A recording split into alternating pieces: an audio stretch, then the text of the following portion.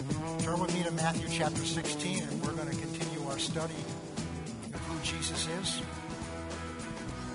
I'm not going to spend a lot of time reviewing because I really want to get through this part this morning. Matthew 16:13, when Jesus came into the region of Caesarea Philippi, he asked his disciples, saying, "Who do men say that I, the Son of Man, am?" They said to him, "Some say you're John the Baptist, some Elijah, some Jeremiah, or one of the prophets." And he said, "But who do you say that I am?" And that's the question that we're examining. Who do we say that he is? Simon Peter answered and said, "You are the Christ, the Son of the living God." And Jesus answered and said to him, "Blessed are you, Simon Bar-Jonah, for flesh and blood has not revealed this to you, but my Father who is in heaven." In other words, God gives the answer to the question who he is. The answer is that he is the Christ, the Son of the living God. Jesus goes on to say, "And I say to you that you are Peter, and on this rock I will build my church, and the gates of Hades will not prevail against you. And I will give you the keys of the kingdom, and whatever you bind on earth will be bound in heaven, whatever you loose on earth will be loosed in heaven." Then he commanded his disciples that they should tell no one that he was Jesus the Christ. So we're looking right now at this two-part answer that God gives and that Peter declares in verse 16, that you are the Christ, the Son of the living God. We've looked at what it means to be the Christ. We've also looked at the fact that what he doesn't say here.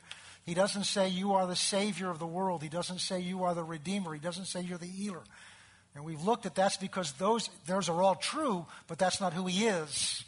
That's what he does and what he's done. So we're studying the essence of who he is. And out of that, he's done for us what he's done. We saw that he's the Christ. That's the anointed one. We're not going to go back over that. We're looking now at the second part of that and what that means to us, that he is the Son of the living God. And we looked in John 3:16, very familiar verse that says, "For God so loved the world that he gave his only begotten Son." There's three things we're going to look at in the study of what does it mean to us that God gave his Son. The first is it is a sign of how much God loves you. For God so loved the world. And that's what we're continuing to look at today. The second thing it means is the fact that God gave us his Son, how we ought to respond to him. God didn't hire somebody to send down here. He didn't send an angel. He sent his own Son to be his representative here. And how we respond to the Son is a direct indication of what we think of the Father. And we'll look at that later on. And the third thing we're going to look at down the road in our study of this, what does it mean that God sent his Son? Because the Bible says in John 1:14 that the Word of God took on flesh and dwelt among us. And that means if the way God is designed for us to know who he is and what he's like is by looking at the Son. So those are the three things that we're going to look at. We're still looking at this first one. We could spend a whole year on this one and never exhaust it because there's no way you can exhaust the revelation of how much God loves you. The Bible talks about the unsearchable riches, the unfathomable riches of Christ. That means there's no end to them. And those riches are his love towards you. So we're studying something we're never going to get to the bottom of. We're digging into something we're never going to get to the bottom of. But in the process, we're going to grow and we're going to change. So we began to look at, in fact, turn with me to Ephesians chapter 2. We began to look at, or we continued to look at last week, how much God loves us. The fact that he gave his Son's life in my place, and he gave his Son's life in your place, tells me, and the Bible teaches it tells us, how much God loves us. We saw in John 3:16, the key word there is so. For God so loved the world. And then last week we looked at, and we've looked at some other scriptures, we looked at Ephesians 2, verse 4. Well, let's just read down through there. Ephesians 2, 1 through 4. And he made alive who were dead in your trespasses and sins. So we were dead, spiritually dead. We were separated from God, and there was no hope of making a connection with him. See, when God created man in the beginning, he created him in the garden. We see this in Genesis 1 and 2. And God was present with them. The reason God created that man and that woman was so that he could have fellowship with them, so that he could have a living, vital, alive relationship with them, so that he could walk with them in the cool of the garden and talk with them face to face. That's God's heart, and that's God's desire. But when they disobeyed him, sin entered in, and sin separates us from God. And that separation, the Bible teaches, is death, spiritual death. It's separation from God. So although you physically were alive, your body was alive, you were spiritually dead, spiritually separated from God. And it says a little later in Ephesians chapter 2, and without God and without hope in this world. There was nothing you could do to bring yourself alive, just like there's nothing a corpse in the morgue in Providence today can do anything to bring itself alive. There's nothing something dead can do. As long as you're alive, you could possibly take a pill, you could go see a doctor. There's something you might be able to do. But once you're dead, it's over. There's nothing especially the dead person can do. And you were dead, and I was dead in our sins and transgressions. But he goes on to say, in verse 4 then, but God, who is rich in mercy because of his great love which he loved us, even when we were dead in our transgressions, he made us alive, not just alive, but together with Christ. And by grace you were saved, and he raised us up together and made us sit together in heavenly places in Christ Jesus. Last week we looked at verse 4 because the key to this, to understanding and having this make me, because what we're looking at is, what does it mean to me? Because the question is, who is he to you? Who is he to you? And the purpose of our study is to deepen your knowledge and your understanding, not in your head, but in your heart, of who he is to you. I shared with you last week that a week ago or so we celebrated our 44th anniversary. So 45 years ago, I fell in love with Anita. But I really didn't know her. I was just attracted to her personality, her looks. But after 44 years of marriage, I know her much better than I did 44 years ago. And as a result, I love her more deeply. Because the more I know of her, the more I love her. And that's what God wants. He wants to give you a deeper revelation of his love for you, because in the response to that revelation, then what you will do is you will love him more, and it will deepen your relationship with him. And that's all God's about. That's all that really matters to him. In Revelation, the book of Revelation, Jesus says to one of the churches, you've done well, you've done great, you've kept your doctrine pure, you've kept out people that were tried to bring in deception, but there's only one thing I have against you. You left your first love. You've done all these wonderful things, but hey, you forgot about me. I'm what it's all about. It's our relationship with him that it's all about. And so this verse tells us not just what God did for us in sending his son to the earth, but the more important thing is why he did it. I quoted to you the amplified version of it. Says that because of and in order to satisfy the great and intense love with which he loved you, he gave his son's life. God has a heart's desire, a craving, a yearning for you. We looked in James chapter 4 and saw that that's why when we put something else in our heart that becomes more important to us than him, his spirit in us is jealous. Why? Because of how much he desires you. God, the creator of the universe, that can have anything he wants you. Not what you do, he wants you. Not what you can do for him, he wants you. Because what we're going to learn is you really can't do anything for him meaningfully until you have him. Otherwise, you're performing things for him. And you see him as a taskmaster. The taskmasters in the Bible were in Egypt. And the children of Israel, the Bible says, were in bondage to them.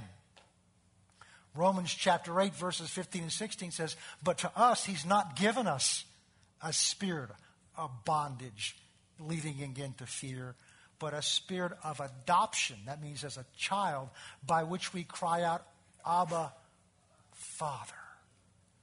He's not your taskmaster. He is your Father who loves you. And as that revelation grows in you, the natural response is a desire to serve him out of love, not obey him out of obedience. Out of fear, Not out of fear, but out of love. That's what he wants. That's what Jesus exhibited for us. He was perfectly obedient, but not because he saw God as this ruling tyrant who he was afraid to come in before, but he saw God as a father who he loved, and all he wanted to do was to see his Father's will done because of how much he loved his Father. That's spiritually maturing, changing our motives for why we do what we do. God's just after your heart. When he has your heart, he has all of you. If he has everything else but he doesn't have your heart, he doesn't have you. Praise the Lord. Okay. So that's that's what we looked at last week. Now what we're going to begin to talk about is receiving that love. But in order to do that, we've got to step back a little bit, and we have to understand why this revelation is so important for everything else. So turn with me to 1 John chapter 4. And I'm going to show you scriptures for what I was just talking about. 1 John chapter 4.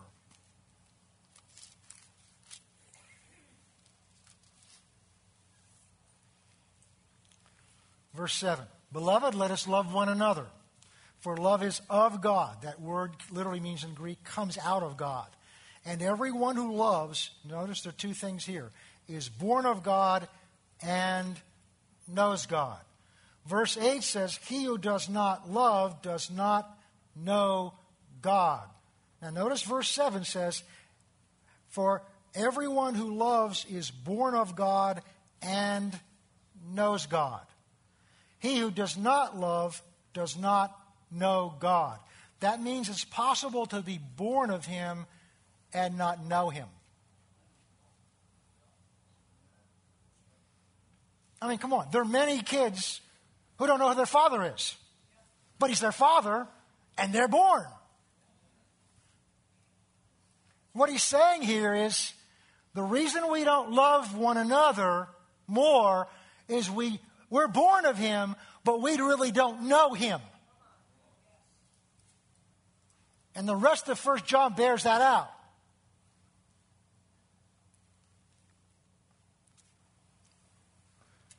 In this is love. In this the love of God was manifested or made known towards us, that God sent his only begotten Son into the world that we might live through him. In this is love. Not that we loved God, but that he loved us and sent his Son to be the propitiation or the payment for our sins. Beloved, if God so loved us, then we ought to also love one another. Verse 16. We have known and believed the love that God has for us. And that's the question today. Have you known and believed the love that God has for you? For God is love, and he who abides in love abides in God, and God in him. Love has been perfected, that means matured, completed among us, so that we may have boldness in the day of judgment, because as he is, so are we in this world. There's no fear in love. That's one of the indications of whether you've experienced this love or not. I'm not saying fear doesn't come and knock at the door, but if you live your life in fear, and the Bible's teaching you do not yet have a real revelation of his love for you. You may know it in your head. You may be able to pass a test. But the real test, is how you handle fear. Because fear involves, but there's no fear in love, but perfected or matured love casts out fear, because fear involves torment, but he who fears has not been made complete or perfect in love. We love him. Some translations leave the him out. We love him because he first loved us. So our love for him, and really our love for other people, is a response to his love for us. But if you haven't seen that love and don't know that love, it's hard to respond. Again, we're not talking about what you know in your head. It's what you know in your heart and what you experience, what's real and alive to you. So having said that, now let's go to Ephesians chapter 3.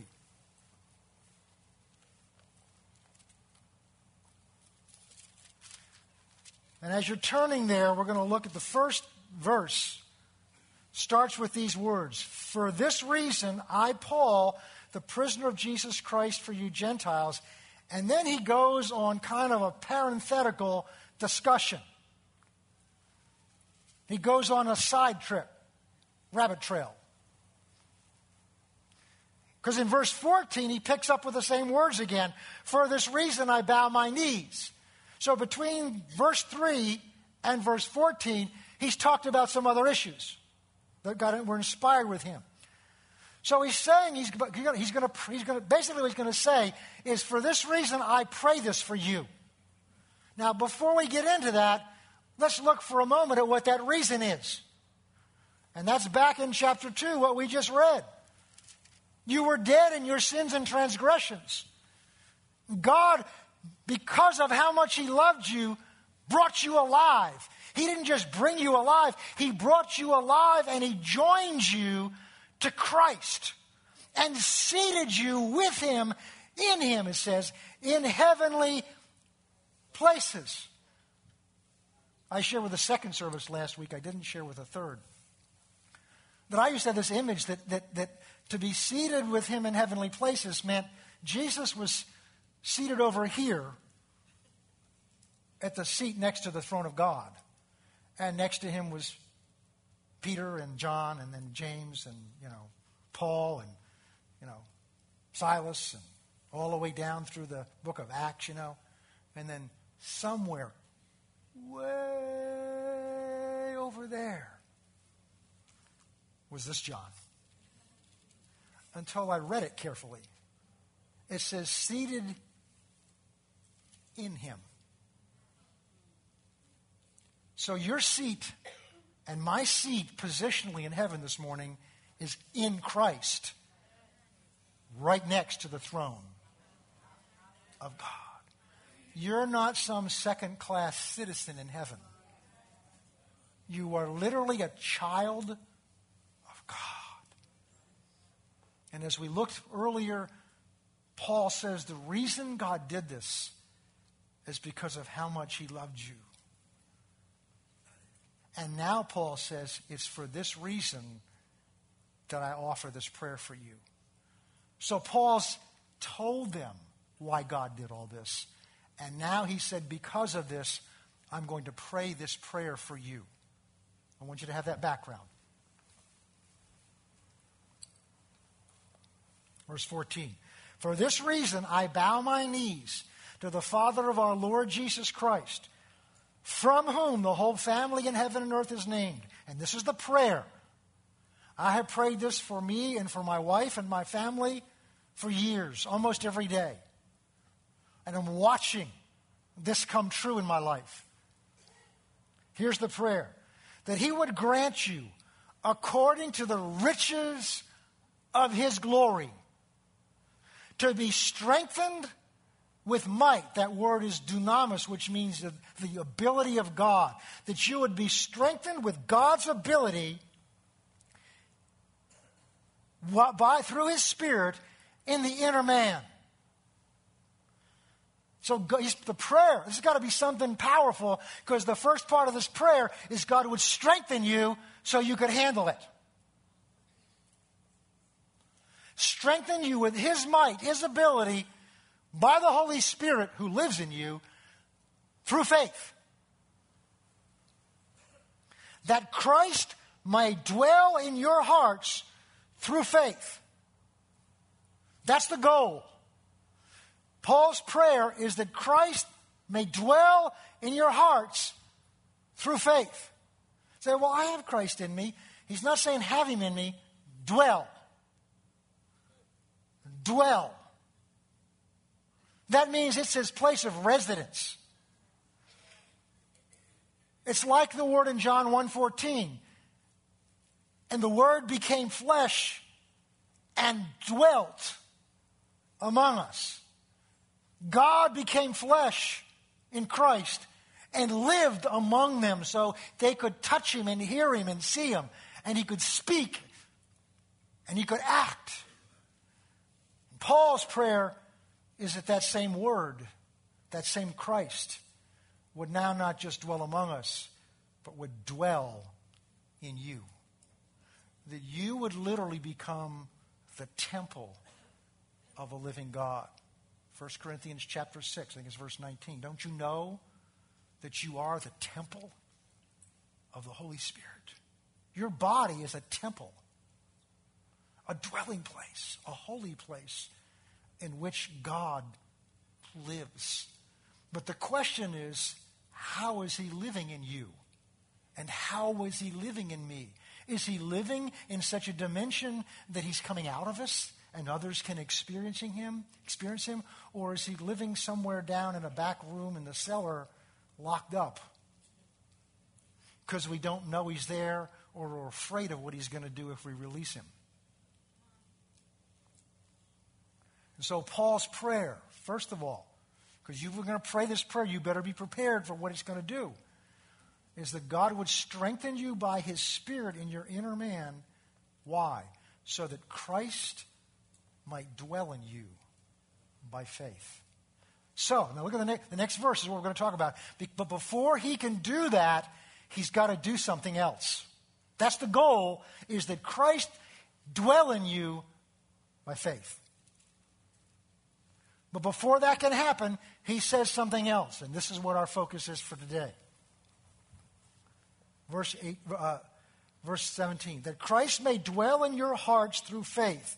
That you, being rooted and grounded in love, may come to comprehend or understand with all the saints what is the width and length and depth and height, and to know, that word means to know by experience, the love of Christ, which passes knowledge, that you may be filled with all of his fullness. Now notice this, what Paul's saying.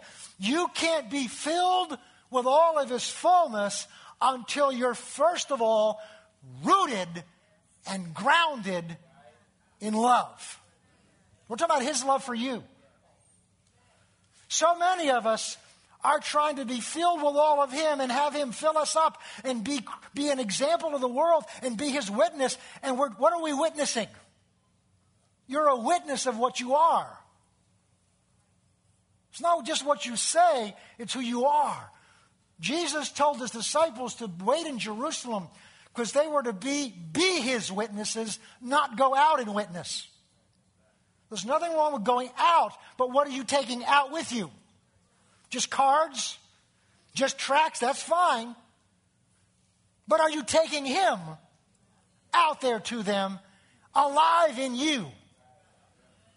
It's very hard to give away something you don't have yourself.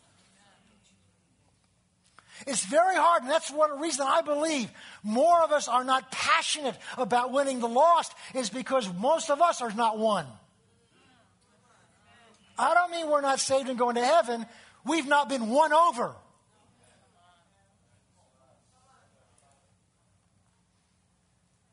When I fell in love with her, you better not ask me anything about her. Because I'll tell you. And then you'll have to ask me to be quiet. Because all I wanted to do is talk about her. Because that's all I thought about. Because that's all was in my heart.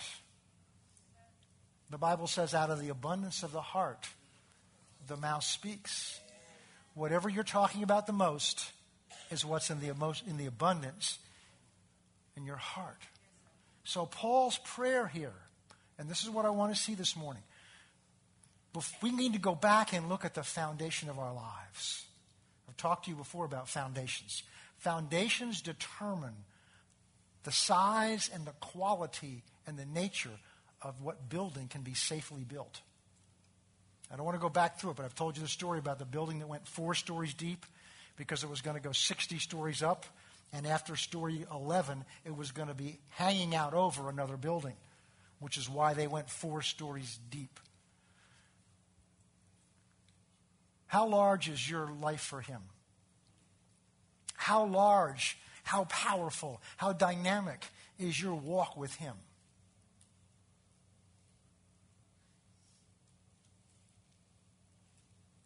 Maybe we need to go back and look at what we're rooted in and what we're grounded upon. And Paul's saying, before you can be filled with him, you have to be rooted and grounded in love. And then the next thing, after you're rooted and grounded in it, it's what grows out of that, so that you may come to know together with all the saints the breadth and length and height and depth, and to know the love of Christ that passes understanding. As I've been praying about this, God's been dealing with me and saying, well, son, you understand, you've got some revelation of love, but it's one of many subjects that are important to you. And we want to balance the love of God against the judgment of God and the righteousness of God and the holiness of God. And he's saying, no.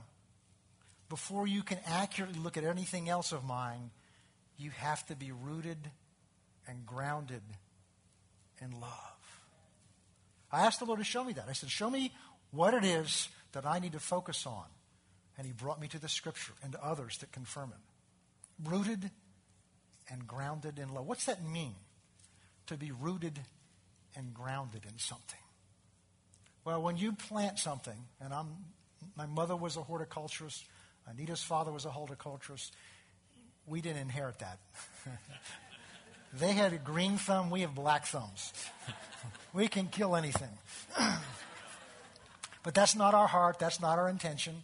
And we actually do have some things growing outside right now, besides grass. Intentional growing. But my mother could grow anything, and her father could. She knew when to repot things, how to repot things, where to trim, where not to trim. Her father did that. I look at it and go, I don't want to spend too much time on this. First house we owned, my mother came to visit us. We had a nice hedge about this high. I thought it looked good to me. I went to work one day and came home, it was gone. I knew my mother had been there. She took the hedge clippers and didn't trim it, cut it off to this height. I went in the door. I didn't have to ask who did it. I know who did it. What did you do? She says, that hedge was limited in how it was going to grow. I said, but there's no limit. No. She said, you watch a year from now. And she was right. Within a year, it had all grown back. It was much fuller. It was much healthier. She knew what to do with that. She taught me something. That when a tree starts to grow, or any plant starts to grow, the very first thing it will do, with most of them, now some don't do this, is it will take one root and it will go down deep into the soil. It's called the taproot. And it has two purposes. The first is to go down deep enough to find the water and the nutrition. And the second thing is to anchor that tree. It becomes an anchor to it. If you've been around here in storms that we've had, you'll see pine trees blow over easily because they don't get deeply rooted in the soil, and very often they're in sandy soil. But an oak tree gets deeply rooted. That root goes down deep.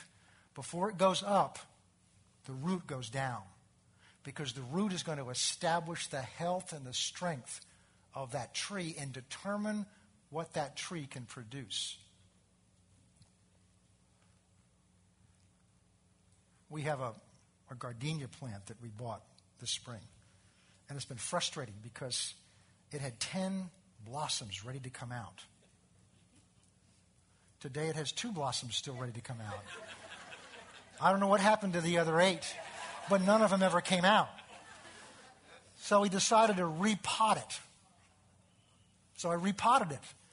But I don't think I picked a big enough pot because now I see the roots are beginning to grow above the soil. They're trying to find somewhere to get what that plant needs.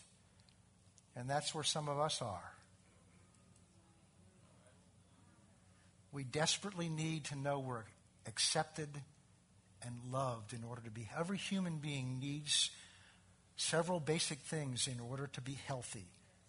And the most basic thing is to know that I have value and to know that I'm loved and I'm important to someone and that I have a purpose.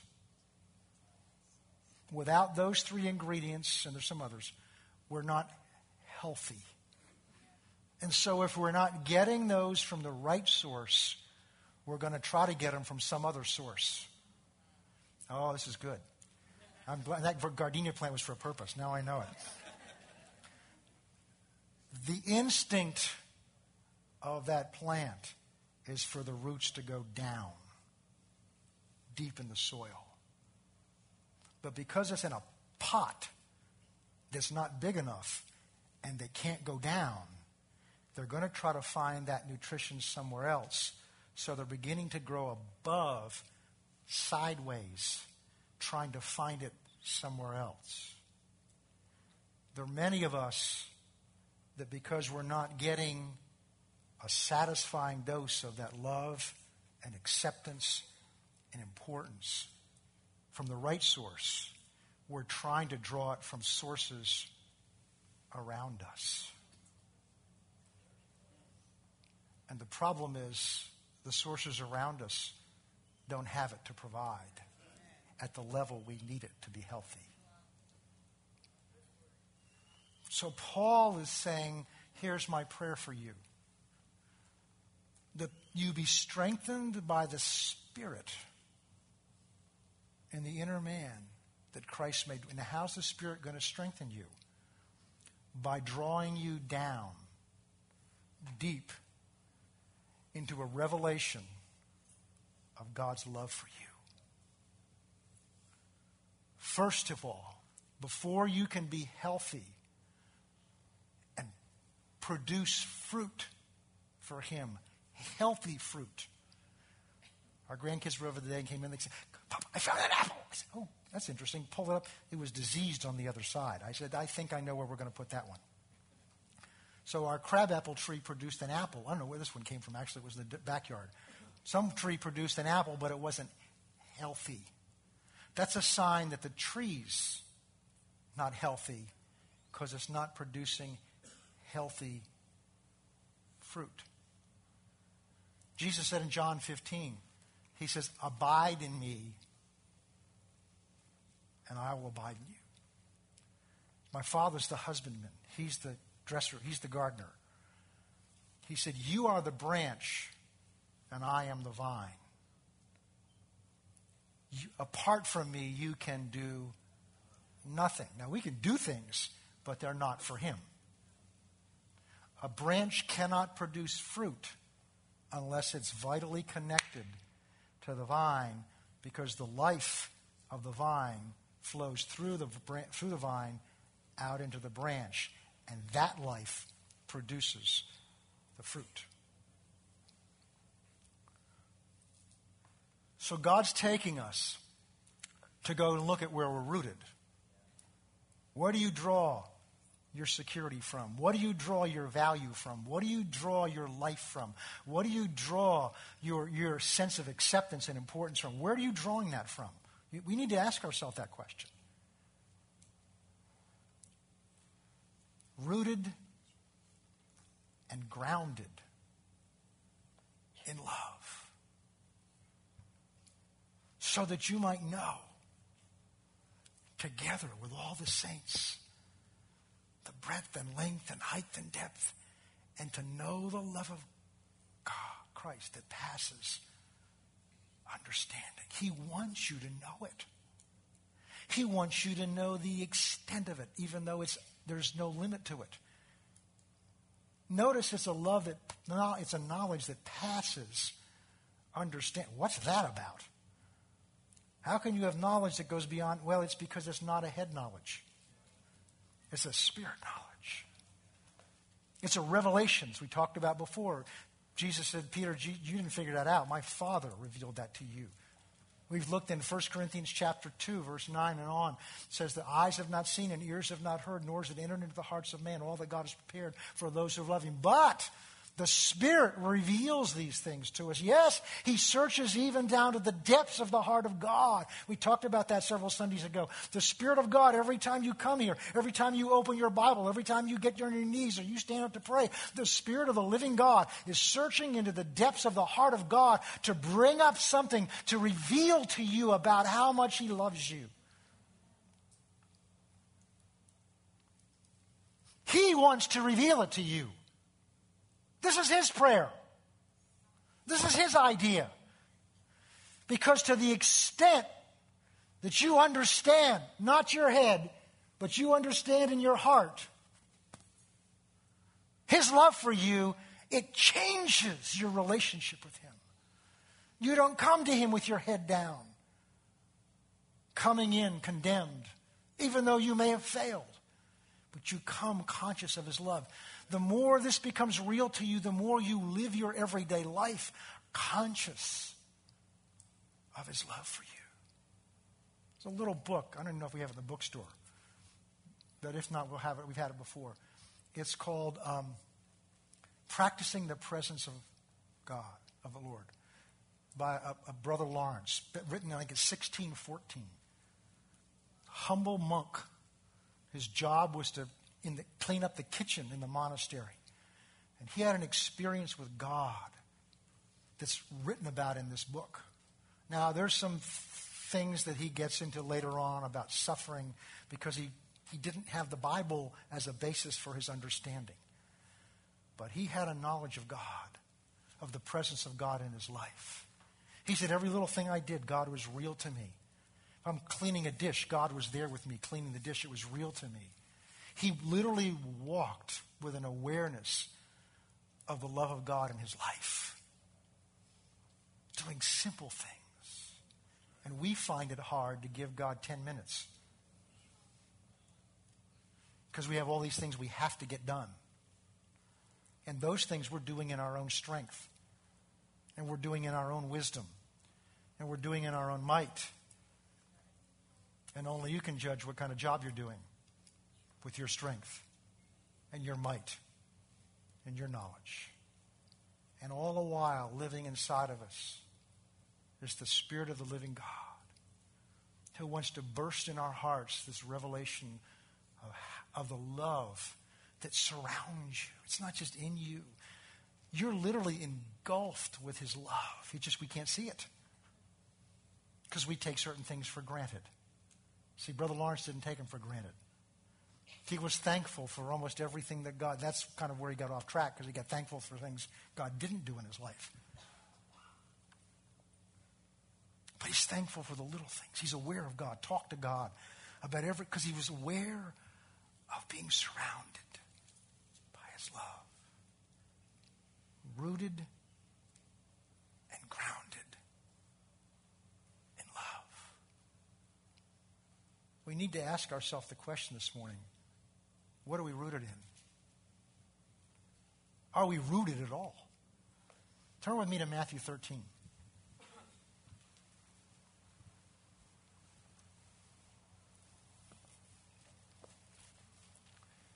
We're not going to read this portion of the Scriptures, but Jesus says in the middle of this discussion that if you can understand this, you can receive from God. And if you can't grasp this, then you're not going to understand anything else He said. Matthew 13, we'll start in verse 1. On the same day, Jesus went out from the house and sat by the sea. And He spoke many things to them in parables, saying, Behold, a sower went out to sow, and as he sowed, some seed fell by the wayside, and the birds came and devoured them. Some fell on stony places where they did not have much earth, and they did not immediately spring up because there was no depth of the earth. And when the sun was up, they were scorched, and because there was no root, because there was no root, because there was no root, because there was no root, they withered away. Some fell among thorns, and the thorns sprang up and choked them, and others fell on good ground and yielded a crop, some 100, some 60, and some 30. He who has ears to hear, let him hear. Now, we're going to go over now to verse 18, because he talks about something in between, but I don't want to get into that right now. Verse 18, he's now going to explain it. Therefore, hear the parable of the sower. When anyone hears the word of the kingdom and does not understand, then the wicked one comes and snatches away what is sown in the heart. and sown in the... Where I lost my place here. When anyone hears the word of the kingdom, verse 19, and does not understand it, then the wicked one comes, that's Satan, and snatches away what was sown in the heart. This is he who receives the seed by the wayside. He who receives the seed on stony places, this is he who hears the word and immediately receives it with joy. Praise God, what a great service we had. Couldn't you feel the presence of God? Or I opened my Bible and the Spirit of God spoke. How, that's just what I needed. Oh, that was so wonderful. And go into the day just charged up. And about half an hour later, I can't remember what it was I read. And we go right back to where we were. Oh, this is happening to me. I'm never going to get out of this. Oh, God. Oh, God. You know, we used to start letting our mouth run and our flesh run. Receives it with joy. Look at verse 21. Yet he has no root in himself, but endures for a while. Why? Because he can endure on his own strength. He can endure on the memory of the joy of that momentary experience of God's love. He can live on that memory, but the memories fade. And when it's gone, there's no experience of it anymore because he wasn't rooted in the reality of God's love. He was living on an experience. We'll talk more about that next week. Yet he has no root in himself, endures only for a while. For when tribulation or persecution arises because of the word, immediately he stumbles. Now the next category is verse 22. He who receives the seed among the thorns is he who hears the word. Now this gets sown in his heart. There is a root in there, but notice what else gets in there. And the cares of this world, the deceitfulness of riches, choke the word, and it becomes unfruitful. But he who receives the seed on good ground is he who hears the word, understands it, and indeed bears fruit, producing some 100, some 60, and some 30. Let's talk briefly about these different examples. Because notice it's the same word. And different results. And the only other variable is the heart they were sown into. Jesus is saying here that the first seed, it never even was sown because it wasn't heard.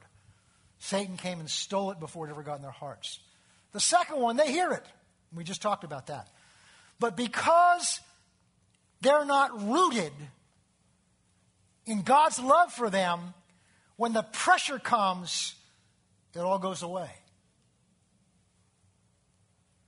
The next one, there's a root to some degree in God, but we've let other things get planted in there also that are competing with that root.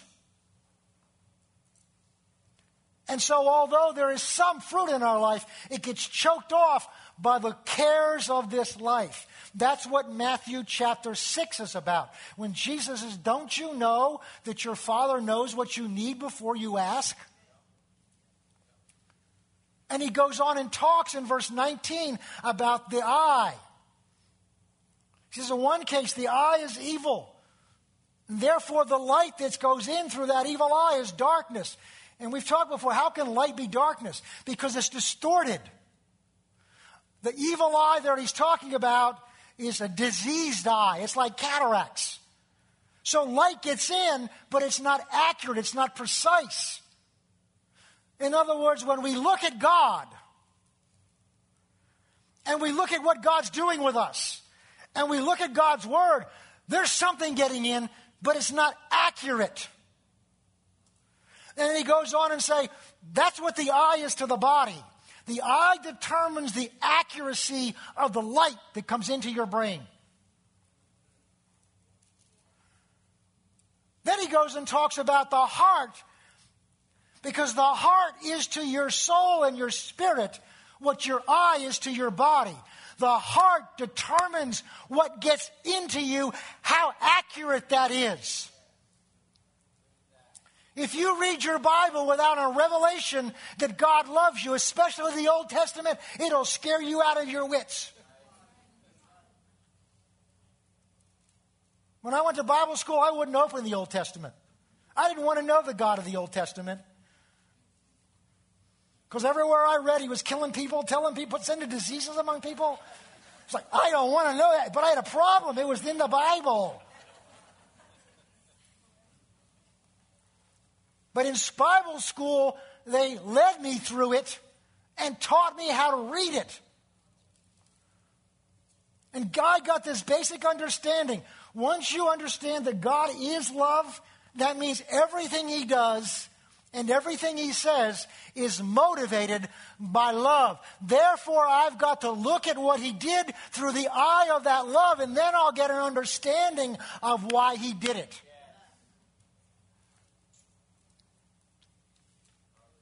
Until we have this revelation, until we get a deeper revelation, it affects how we look at our life. And Jesus is saying, don't you understand how much he loves you? Don't you understand? Just look around you and you can see it. Look at the lilies of the field. They're gorgeous. They're here today, gone tomorrow. And we're worried about whether God can clothe us. Look at the birds of the air. They don't wring their wings at night. What are we going to eat tomorrow? They get up in the morning singing. Why? They've got confidence that God's going to provide for them. And then he says the answer. Don't you think your heavenly Father cares more about you than the birds? Jesus is saying, you don't have a real revelation of how much God loves you, or you would never worry. Hebrews 13, I think it's around verse 4 or 5, he says, don't get hung up on money. Doesn't God's word says, I will never, in the Greek it says 3, I will never, never forsake you and leave you cast down. I'll never do that. David said, I've never seen the righteous forsaken or the seed out begging for bread. So when we're afraid, then we've got the cares of this life also sown in our heart. And they're competing for the love of God. Because in Matthew 6, I think it's 19, he says you can't serve God and things. What he's saying is you can't give your heart in trust to God and also give your heart in trust to the things that you need. But he doesn't leave us hanging, because he goes on and says, therefore, take no thought for tomorrow of what you're going to eat or drink. Don't worry about that stuff. The Gentiles worry about that. The people that don't have a relationship with God, they need to worry about it because they don't have a relationship with God. They better worry about it because he's not committed to provide it for them. But you're his child. He's committed to provide it to you. Why? Because of, in order to satisfy the great and intense love with which he loves you. Romans 8:32. If he spared not his own son, but gave him up for us all, how will he not also give you everything else he has? Why would he hold anything else back from you if he didn't hold his own son back from you? But we need to be rooted in that. Not just celebrated on Sunday morning. Rooted in it. Rooted in it. So that no matter what comes into your life, no matter what trial or tribulation, no matter what may happen, it can't uproot you. Because you're rooted in the love of God. And we'll pick up there next week. Let's pray.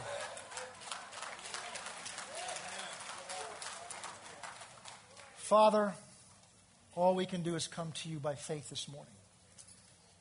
And continue to ask you to open the eyes of our understanding, that we would see the hope of your calling for our life that's in Christ Jesus. Thank you, Father, that you're calling us to be deeply rooted in your love for us. I pray, Father, for each of us this day, this week, that lies ahead of us. Through the issues of our life, that you would reveal to us this word as a reality in our lives. In Jesus' name.